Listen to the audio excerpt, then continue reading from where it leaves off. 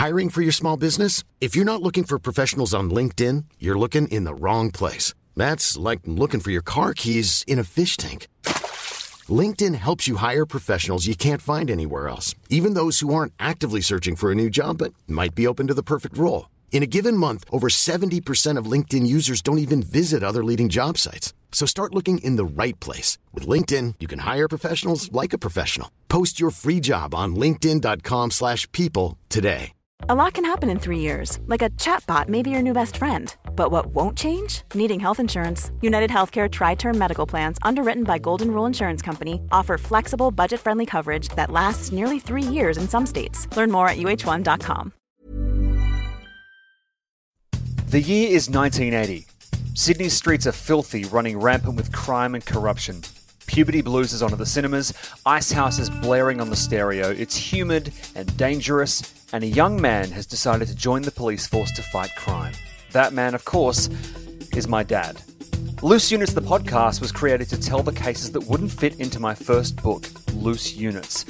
But Loose Units was a series of fantastical tales that I wrote based on the real crimes my dad solved on the force back in the early 80s. So this season, Dad and I are finally going to go back to the year 1980, and each week we'll be going chapter by chapter through Loose Units, the book, and Dad will tell us the story behind my version of events. It'll be thrilling, revelatory, and as always, very, very loose.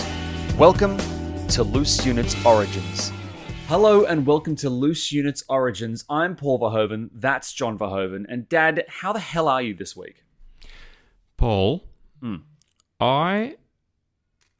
I share something with you? Please do. Yeah. I'm so excited because I have got some items in auction this morning. Uh-huh. And just prior to going live with you, I was watching a little bowl that I bought a few weeks ago. I paid $50 for the bowl. Mm-hmm. And I've been watching it in the last few minutes live. Yeah. And it just went for $1,700. Okay. That's exciting, but I'd like to posit that that is the exact opposite in terms of thrill level as a car chase. And this week's chapter of Loose... I mean, honestly, Dad, you went from car chases to watching bowls sell very slowly live on Zoom, but I'm not denying that there isn't a certain thrill to that. Obviously, it's exciting, but it's a different genre of thrill to Loose Units. And this week's chapter, Cut to the Chase, deals with car chases. Now, before we get to the car chases, though, last week's chapter ended with a fairly big announcement, in the kind of story. And I feel like we may have kind of buried the lead a little bit. You found out that Mum was pregnant.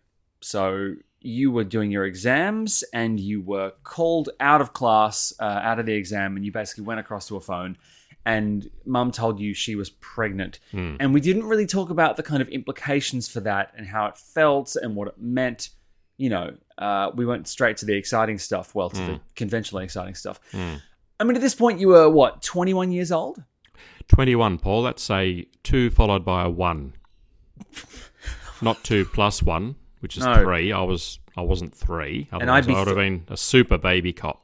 Sure. Which is a whole other show, and frankly, a spin-off that I think is really worth exploring. Oh, you're so funny. Are the rest of the... hang on, in Super Baby Cop, are the rest of the cops all babies, or is there just one baby surrounded by adult cops? Well, you could be a baby and have short people in it as well. So what you're saying on top of the... Right. Okay. Is it funny to have a police station stationed entirely by babies, right? Well, it'd be a very tiny station. Or would it be regular sized and there's just booster chairs? Or they could, like that little thing inside the Daleks, those little jellyfish. Right, so you're saying that you would have a bunch of Daleks and then they kind of open and there's a baby holding Correct. A joystick. I love it. But a Dalek wouldn't... Paul, I've got a feeling you're onto something. Am I, really? Well, I mean, why not do I think there's a TV show in it called Baby Cops. Baby Cops, okay, I mean, if the criminals are babies and the cops are babies, right? I mean, if you've got problems with the systemic kind of... If you've got problems with police, I guarantee you would have less corruption and less abuse of power with... Actually, what am I talking about? Babies are incredibly selfish and noisy. You wouldn't need sirens. You just whack a mic on them and just make sure there's a crying one in the back of each cop car. You could have all their parents behind bars, which for some families, that's not such a bad idea. Thanks for injecting a dose of realness into this very stupid premise. But Paul, a couple of funny things. Firstly, the room in which I was doing that exam. Yes. On that fateful day when I found out that your mother was pregnant with you. Yep. I was 21. I'm in the middle of a major final exam. Yesterday, that's for people listening, less than 48 hours ago, I drove past that very building, which is now the Taoist Temple. Yep. Christine was sitting to my left, which is the only place she could be sitting. If she was sitting to my right... she'd be hovering outside the car? Correct. Yep. And I looked up and I said to Christine, there is the room I was... Now, isn't that... And I did not know, genuinely, Paul, that we were going to be talking about this today. So, again, something quite almost mystical. Yep. Don't you think that's a bit weird? It's a little weird. I mean, of all the streets in Sydney to drive down. It's very odd. I'm very curious as to what it was like being a 21-year-old being told that you're about to have a kid. I know lots of people have kids young, but I mean, did you... Okay, here's something that is very odd to drop on a podcast. I don't know how to ask this, Dad, and I'm sure listeners are not going to enjoy this conversation, but was I planned? Definitely not. Oh my God. Not in the slightest. You right, were, without going into all the intricacies of what's a fuck. I'm trying to think of a way to put this. Did you have any idea when this call came through? You know what? No, forget that. Did you have any idea that Christine was pregnant at this point? No idea whatsoever. Right. So you're in a really high stress, high stakes situation. The fate of your career in the police force. Because, okay, so you're back at secondary, right? So you've done however long in placement with the buddies at North Sydney. You're back at secondary. What happens if you fail those exams? You'd be kicked out of the police force. So the stakes are extremely high, and you are interrupted by a fellow officer who you have a relationship with. And in fact, at this point, you're married to, right? I mean, you were married at this point. You were engaged, certainly. Paul, have you ever looked at the wedding photos, our wedding photos? They're pretty rough. Well, my father was the photographer, and he used an old-fashioned camera which had small bellows. Now, a lot of people are probably going to have to Google that just to even get their head around what bellows are. But he took all these photographs of the wedding, and not one of the photos has our faces in it. He cropped them out. No, accidentally. Oh, yeah, that's what I mean. So he was such a shit photographer that he just sort of had the camera listing down slightly. Yeah, so you could transpose any people that were getting married in that period in time anywhere in the world. Yeah. It could be anyone. But could be me. Paul, a couple of things that I want to touch on here. When Christine and I got married, she was 5 months pregnant. Did you know that? No. The timelines, I mean, you've squiffed with the timelines now. So, right. Maybe that's perhaps an off-air discussion as to explain why. No, I don't know if it's very... I don't know how squiffy it actually is. So, you proposed in Fiji, yes? I proposed to Christine after I'd known her for 2 weeks. Yep, on the plane. On the plane, and I'd already bought the ring. Yeah, and that story is on the record. So I was obviously fairly confident. But the day that Christine called me to say she was pregnant, she was working in recruiting at police headquarters. Okay. She was feeling a bit off. She went to see one of the nurses at police headquarters, and the sweet nurse gave Christine... She kind of assessed Christine and said, well, have you ever considered that you might be pregnant? Oh, Jesus. Okay. So Christine actually did the test at work. Fuck. And those tests, as we all know, are relatively quick. And generally, I guess, I'm not sure what the statistics are in terms of their reliability, but I imagine they're pretty damn good. Good enough for Christine to then, once she had the results, and she was probably in relative shock, although I might go out on a little bit of a limb here. Christine's not here at the moment. But I'm very, very certain that she was over the moon and beyond excited. And I think when you play with fire, perhaps not the best analogy, because I was going to say you get burnt, but that doesn't quite sound right. But Christine and I, in the early 80s, it was considered, or we were considered, very young to have a child. Okay. None of our friends had children. And that was kind of a little bit depressing for us because, we were kind of newly married and look, it's funny, isn't it? I guess there are so many philosophical discussions and thoughts, and if I had my time again, which is a crazy thing to say, I would not change a thing. Oh, having interesting. Children, having you and Anne, and each birth was a cesarean. So Christine's had 3 Caesars, and I think for any women out there or families out there, that's a pretty tough gig. But the greatest thing about having kids young, the greatest thing, is the fact that we have the best relationship with all our kids. It's incredible. And, I think it's incredible to have such a relatively short gap, say, between you and me. It's only 20 years or so. Yeah. Which is tremendous in terms of... one of the guys in the book, because there was me, there was Julian, and there was Dave, the 3 of us, we were tight. We were the guys that used to, just do a lot of diving together. I think Dave's called Richie in the book. Okay, cool. Yeah. But that's sweet. Yeah. I don't really care about, and he won't either, because I've seen him recently. And, we were all very, very tight, close friends. Mm-hmm. But when we had, on his 21st birthday, when we handcuffed him to the door at a pub in North Sydney, which you've written about. Yeah. His father then was almost 80. Can you believe it? His crazy. Father had him when he was 60. And I'm not saying, and never would say, there's absolutely nothing wrong with that. However, the younger you are, the more time you get to have with your children. That is a statistical, on the balance of probabilities, fact.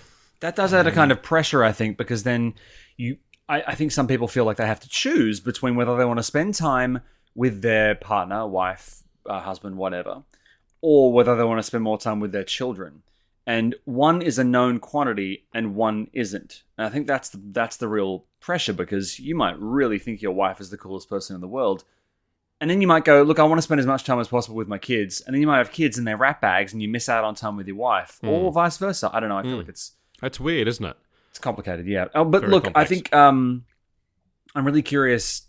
I'd love to touch base with Mum at some point and see how she felt about this, because obviously this exacerbated her leaving the force. And she was told in no uncertain terms that she basically had to, bugger off, which is the reason she wasn't a cop and you kept going. And I felt very, very bad about that for many years. Yeah. Because she was such a great police officer. And she'd chosen a very exciting and vibrant career. And, we recently met up with Sue. Yeah. And Sue stayed in the New South Wales Police Force and did all sorts of exciting things. And, there were female police officers back that I worked with at North Sydney that are still in the New South Wales Police Force today in the most incredibly senior roles, like unbelievable roles. And I sometimes hypothesize or postulate what would have happened if I had have stayed in the New South Wales Police Force. And when I left the police force and joined WorkCover, As everyone knows, I was at the crossroads and I ended up joining the New South Wales Fire Brigades. But for many years, I would lament the fact that I'd left the police force, and I, at one stage, as I have mentioned before, seriously considered rejoining the New South Wales Police Force. And I sometimes, I guess a few times a year, think about, I'm 61 now. I, to this day, think about what would have happened to me in the New South Wales Police Force, and I feel that I would have gone through the ranks and who knows, because I did love the whole concept of policing and one of the things you seem to have really enjoyed and taken to was the kind of, like the high octane thrill ride stuff, specifically car chases. So I think what we should do is hook into that portion of this chapter. It's chapter 33 and it's called Cut to the Chase. This is kind of a chapter about car chases, right? How would you talk us through these chases in particular and talk us through these stories, if you'd be so. Well, car chases in the New South Wales Police Force, any police force back in the 80s, they were thrilling, they were exciting, they were adrenaline charged, they were no holes barred, throw all the rules out, except perhaps try not to run over pedestrians. The objective in all pursuits back then was to terminate the chase as quickly as possible, which generally meant trying to push the driver you're chasing to either just go, you know what, I'm just not going to get away from the police and I'm just going to pull over really nicely, which rarely happened. But generally speaking, you would push them beyond their capabilities. And invariably you'd get them to crash. Now that sounds so insane. But look, with that in mind, let me just kind of shove us in here at this excerpt from the chapter. Here we go. John and Julian were heading to Manly when, out from a busy lane of traffic, a silver Ford Falcon burst away, swerved onto the wrong side of the road and began to accelerate pell-mell in a huge smoky arc, all in clear view of the patrol car. And given their eagerness to galvanize their slowly growing reputation as go-getters, they nodded at each other with the unspoken language of any two people who understand each other, flipped on the light, hit the siren, and gave pursuit. And then this chase kind of takes place heading up Sydney Road. I'm not sure how different this area that you're chasing through is now to the way it was then. In my head, I mean, because my memory of Sydney streets are pretty much, I would say, from the 90s, which is kind of, when I grew up over in Sydney. I mean, what was it like? Talk us through this car chase specifically and what it was like chasing somebody in this era. Hey, Dave. Yeah, Randy. Since we founded Bombas, we've always said our socks, underwear, and T-shirts are super soft. Any new ideas? Maybe sublimely soft. Or disgustingly cozy. Wait, what? I got it. Bombas. Absurdly comfortable essentials for yourself and for those facing homelessness. Because one purchased equals one donated. Wow, did we just write an ad? Yes. Bombas. Big comfort for everyone. Go to bombas.com/ACAST and use code ACAST for 20% off your first purchase. A lot can happen in 3 years. Like a chatbot may be your new best friend. But what won't change? Needing health insurance. United Healthcare Tri-Term Medical Plans, underwritten by Golden Rule Insurance Company, offer flexible, budget-friendly coverage that lasts nearly 3 years in some states. Learn more at UH1.com. If you thought the only way to get a more defined jawline with natural-looking results was through surgery, think again. Juvederm Volux XC is a non-surgical injectable gel filler that improves moderate to severe loss of jawline definition and can help you achieve natural-looking results with little downtime. Even better, this improved definition lasts up to 1 year with optimal treatment. No maintenance required. Improve jawline definition for a smooth, sculpted look with Juvederm Volux XC. For important safety information and to find a licensed specialist, visit Juvederm.com. That's JUVEDERM.com. Not for people with severe allergic reactions, allergies to lidocaine, or the proteins used in Juvederm. Common side effects include injection site redness, swelling, pain, tenderness, firmness, lumps, bumps, bruising, discoloration, or itching. There's a risk of unintentional injection into a blood vessel, which can cause vision abnormalities, blindness, stroke, temporary scabs, or scarring. Talk to a licensed specialist to find out if it's right for you.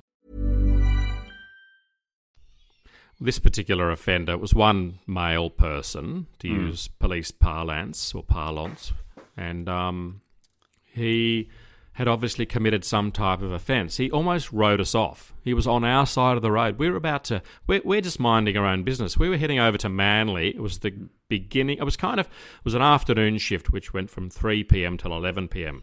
Mm-hmm. On this particular night, it was around about 6:30, 7 p.m. It was a summer night. We had our just shirts on. Otherwise, if I would have remembered, because, I mean, you do tend to remember weird details about particular events, because this is a really, really big night. It's a massive car chase. Now, we were heading to Manly, so we're out of area, which is kind of problematic.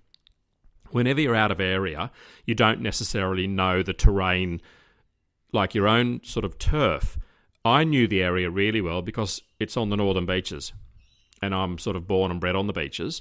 So this car, like, we're heading down Sydney Road towards Manly Police Station. It's dark, and this car just comes at us, and it's on our side of the road. It takes a few seconds to realise that this car's actually heading towards us on our side of the road. So we're about to have a head-on collision, and the car swerved and just takes off. So instinctively, Julian did a U-E, and we chased the car. Now, we had no idea at that stage what the person's done. We called the pursuit, which means I'm the senior man, I'm the observer. I get on to VKG, give them my call sign, which was 610. We were working out of Mossman. 610 in pursuit, following a silver Commodore or a Falcon in a westerly direction along Sydney Road, and that's pretty well all the info we can get. We didn't back then ever give speeds, so by the time Julian caught up with the vehicle, and it's really dangerous, this person, I mean, we don't know what they've done. Yeah. Have they just committed an armed robbery? Have they murdered someone?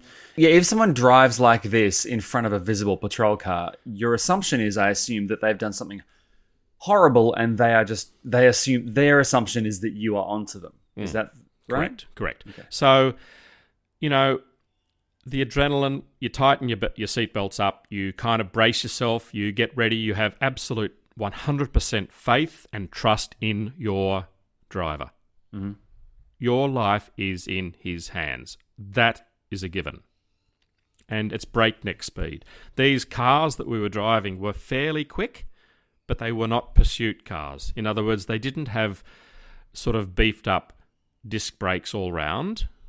They're just a sort of a normal sedan that comes off the assembly line. They're not special, and they're all automatic.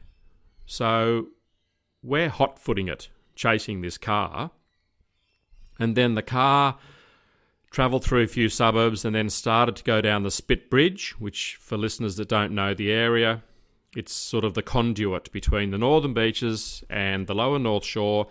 And then by that stage, and they're heading along Military Road, this offending driver doing incredible speeds. So in terms of speeds, in kilometres per hour, we're talking... And there's a fair bit of traffic around, because it's the main road going into the city. Mm-hmm. So we're talking... It's a 3-lane road each way, each direction. There's a median strip, plenty of side streets, numerous sets of lights. And the average speed was, say, 120 to 140. Jesus. Which is about twice the legal speed on the road. But this person could drive. Bearing in mind, we're chasing this driver. He's not stopping. We're starting to call cars in. VKG are starting to get a sense, because they've got huge maps, and they're looking and they're kind of getting a sense, and the general feeling was that this particular driver was heading towards the city. Mm-hmm. Now, and that all sort of came to be. And now let's remember, listeners, that when this car comes to a red light, he doesn't slow down. He goes through these red lights at over 100 kilometres an hour. And there's a particular point on this road, Military Road, where you can either go left to go down to the zoo, Taronga Zoo, or you can go right to head into the city. Now, that's a fairly radical corner. So, and there are cars blocked and banked up at lights, and he's got to sort of sometimes He'll mount the median strip, he'll mount the gutter, he'll do whatever he has to do, because the worst thing in his mind is for him to be sort of caged in, where he has nowhere to go. Yeah. And we don't know also if he's armed. You've got all these things going through your mind. The chase that started in Manly, we started heading towards the Sydney Harbour Bridge. Yeah. And by that stage, he was reaching speeds in excess of 160 kilometres an hour, which is close to 100 miles an hour. And that's really fast, and that's scary. And we're keeping up. Now, back in those days, they had toll collectors on the Sydney Harbour Bridge, and the toll back then was 20 cents. Yep. To go across the bridge, and you would have to stop at every single toll booth, except a few of them that had these buckets where you just throw 20 cents in, but most of them were manned by men. And you'd stop, you would hand them 20 cents, or you might hand them a $1 bill or a $2 bill or a $5, and you get change, and then you would start off. Now, this guy, he was approaching the toll booths at 160, as were we, and I'm just trying to imagine the poor toll collector, because he would have seen something coming, hurtling, barreling, and it's a bit of a challenge to drive through the toll gates at a normal speed or a slow speed, but when you're doing massive speeds, and this guy he went screaming through the toll booth. He would have chosen one which didn't have a car in it, obviously, and we've followed him, and I reckon that the toll collector inside must have literally braced himself against or held on to whatever he could for fear of being literally sucked out of the toll booth, because they were like these little cubicles, and having that much air sort of rip past you. I mean, anything could it's just scary to think about. And by that time, we were heading into the city, and we fortunately, and I say this in a sort of a macabre sort of way, we started to head up towards Darlinghurst. And for those listeners that know Loose Units and know the whole story, Paul, about my time in the police force, we must cast our memory back to Darlinghurst. Was a notorious sort of precinct. It was the most notorious in New South Wales, certainly. Mm-hmm. And it was a no-go area for other police officers. Like, we were never allowed to go into that area for lots of reasons. And you go up through the red light district, and this chase went right through the middle of King's Cross. It was just... And King's Cross is sort of back then there were prostitutes, there were gangsters, there were bikies, and they're all there, and it really revs everyone up. So it's almost as though you'd go to King's Cross and expect to see at least one high-speed chase rip through the centre, and it's super dangerous because this guy he's just fanging it. And we're in pursuit, and then what happened was they amalgamate all the channels, as you know, and... God, I can feel myself getting all excited as I'm in the car. And then the big F100 paddy wagons. And they had not one, but two, maybe even three paddy wagons at Darlinghurst, which is super weird. Because at North Sydney, we only had one, which was 6-1. And all these paddy wagons, and they had massive 350 Ford motors. These were powerhouses, these things. And they hadn't been involved in the pursuit. We had been pursuing this car for maybe 15 minutes. Isn't that incredible? And we literally had no brakes left. The brakes fade, and it becomes very dangerous. And then what we did, we kind of backed off a little bit when we realised that the Darlinghurst boys were sort of taking over the chase. And we were really happy for them to take over the chase, because the good news is that if they manage to arrest the guy... it becomes their arrest. Okay. And it's near their police station. So in a funny sort of a way, we get to have the thrill of the chase. Without the cleanup. With no paperwork, no court. It's a win-win. Anyway, we got out onto Oxford Street. I witnessed something that I found very exciting, quite surreal, and something that was of the time. And that was how these Darlinghurst police, who are basically, I can't even describe them. Yeah, anyway. Well, I'll tell you what they did. Okay.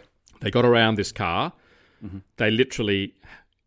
And they're all moving pretty quickly. So it's an amazing manoeuvre to actually watch. So we backed right off. We're just watching this unfold through our windscreen. And they basically got one paddy wagon in front of this guy, one either side and one behind. And they're still travelling at probably 80, 90 kilometres an hour. And they had him boxed in. Now, what they can then do, they control the chase. He has nowhere to go. And then what they did, they slowed down and it was so beautiful to watch, like poetry in motion. They simultaneously moved to the right and up onto the median strip, and they steered him off the road. They steered him off the road. Crazy. It was unbelievable. And then by the time that the 4 police wagons and cars had stopped, he was totally boxed in. And then, of course, there's the commotion. He couldn't get out of his car. He couldn't open the door because they'd wedged all the cars around him. And then one police officer unceremoniously slides across the front of one of the police cars and literally pulled this guy out through the window. Literally pulled him out of his car, because you can imagine the adrenaline. And they basically drag and haul this guy over the bonnet of one of the big police cars. They then drag him round to the back of one of the paddy wagons. They open up the back of the paddy wagon and they basically threw him in the back of the wagon. And that's pretty well it for us. It was so surreal. We didn't talk to anyone. We didn't even get out of the police car. We just sort of let things calm down and we drove back to North Sydney. And then what happened? And this is kind of, oh God, it's incredible. We're driving across the Sydney Harbour Bridge and talking about the excitement and the thrill. Mm-hmm. A Holden Monaro, which is like a serious, I'm not going to say racing car, but it's a really serious beast of a car. Yeah. A really fast car. We were doing probably 70 kilometres an hour heading back home, and this car overtook us as though we were standing still. It was incredible. And all of a sudden, we're in pursuit again. But what happened was we realised, because they started to amalgamate the channels, that this guy was already in a chase. And when we looked in our rear vision mirror, we could see blue lights in the distance. So they were chasing this. There were actually a few people, offenders, in this kind of what I describe as a sort of a borderline racing car. And these people had committed various offences in the city, and they were being pursued. But we didn't know that until they opened up the channels. So we've seen this car that's being chased by police from the city. I mean, it overtakes us and we think, shit. So then we're in pursuit. So the funny thing was that we were in front of all the police cars that was chasing this car. We'd kind of inadvertently got involved in this chase that was so... Oh, you jumped ahead in the line without meaning to. We queue-jumped massively, which kind of would have been a bit weird for the pursuit cars that were at the front of that group. Sure. And some of the police cars that were involved in the pursuit were highway patrol cars, and these cars would, these are sort of serious pursuit cars that could do serious speed, and eventually we're following the whole commotion, and we kind of backed off a little bit because we'd already had a fair bit of intensity from the previous chase, and our car was not quite doing as well as it possibly should have been. I think we'd really given the engine a bit of a hard time, but we knew the area, and these police officers did not know the area. And as it turns out, the offending driver with his crew, they knew in a way where they were going. Okay. And they went up Willoughby Road, and we were being overtaken by other police cars, which was kind of weird. And then we witnessed the most extraordinary sort of incident where there was sort of a crash. The offending vehicle crashed. A couple of the other police cars were involved in the sort of combined sort of accident, and there was commotion, and all the offenders ran away. So by the time Julian and I rocked up to this scene, there were a lot of police cars from various areas that ultimately all come in, and the police were all, had their torches out and they're sort of searching houses, front yards, looking under bins and like big dumpsters. Yeah. Looking under, like just kind of trying to get a handle on where these offenders could have sort of run to. They'd effectively vanished, these guys, in this car. And Julian and I, we sort of slowly kind of rocked up to this scene of sort of great confusion. And you could clearly see that this car had sort of run up on the gutter, and it was obviously a stolen car, and all the doors were open, which gives you an idea that you're probably looking at least 4 offenders. And then Julian and I, we just stood there looking, and there was a block of apartments with a sort of an entrance that went downstairs into an underground car park.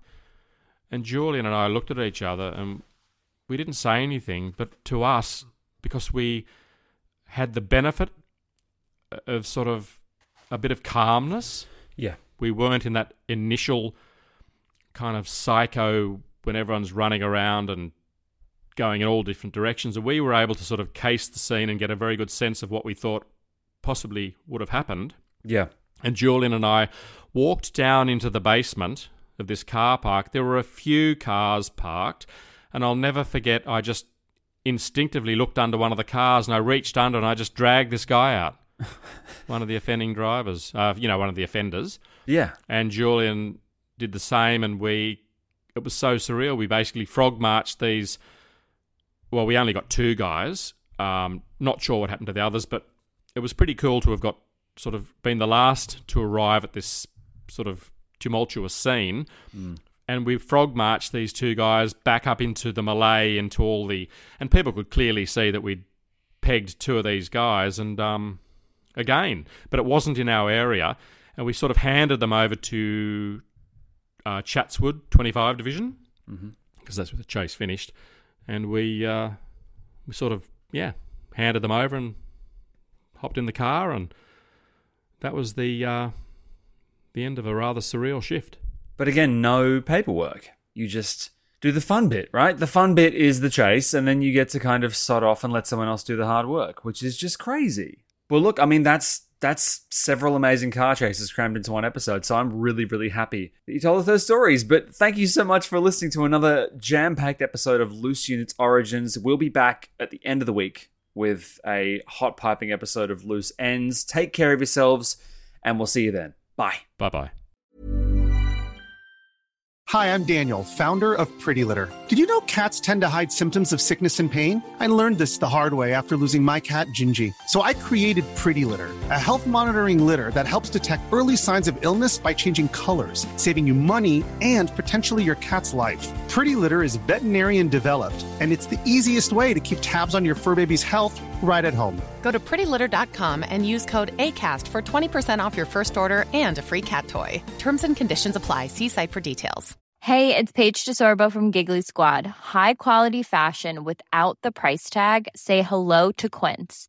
I'm snagging high-end essentials like cozy cashmere sweaters, sleek leather jackets, fine jewelry, and so much more. With Quince being 50 to 80% less than similar brands. And they partner with factories that prioritize safe, ethical, and responsible manufacturing. I love that. Luxury quality within reach. Go to quince.com/style to get free shipping and 365-day returns on your next order. Quince.com/style. Even when we're on a budget, we still deserve nice things. Quince is a place to scoop up stunning high-end goods for 50 to 80% less than similar brands. They have buttery soft cashmere sweaters starting at $50, luxurious Italian leather bags, and so much more. Plus, Quince only works with factories that use safe, ethical, and responsible manufacturing. Get the high-end goods you'll love without the high price tag with Quince. Go to quince.com/style for free shipping and 365-day returns.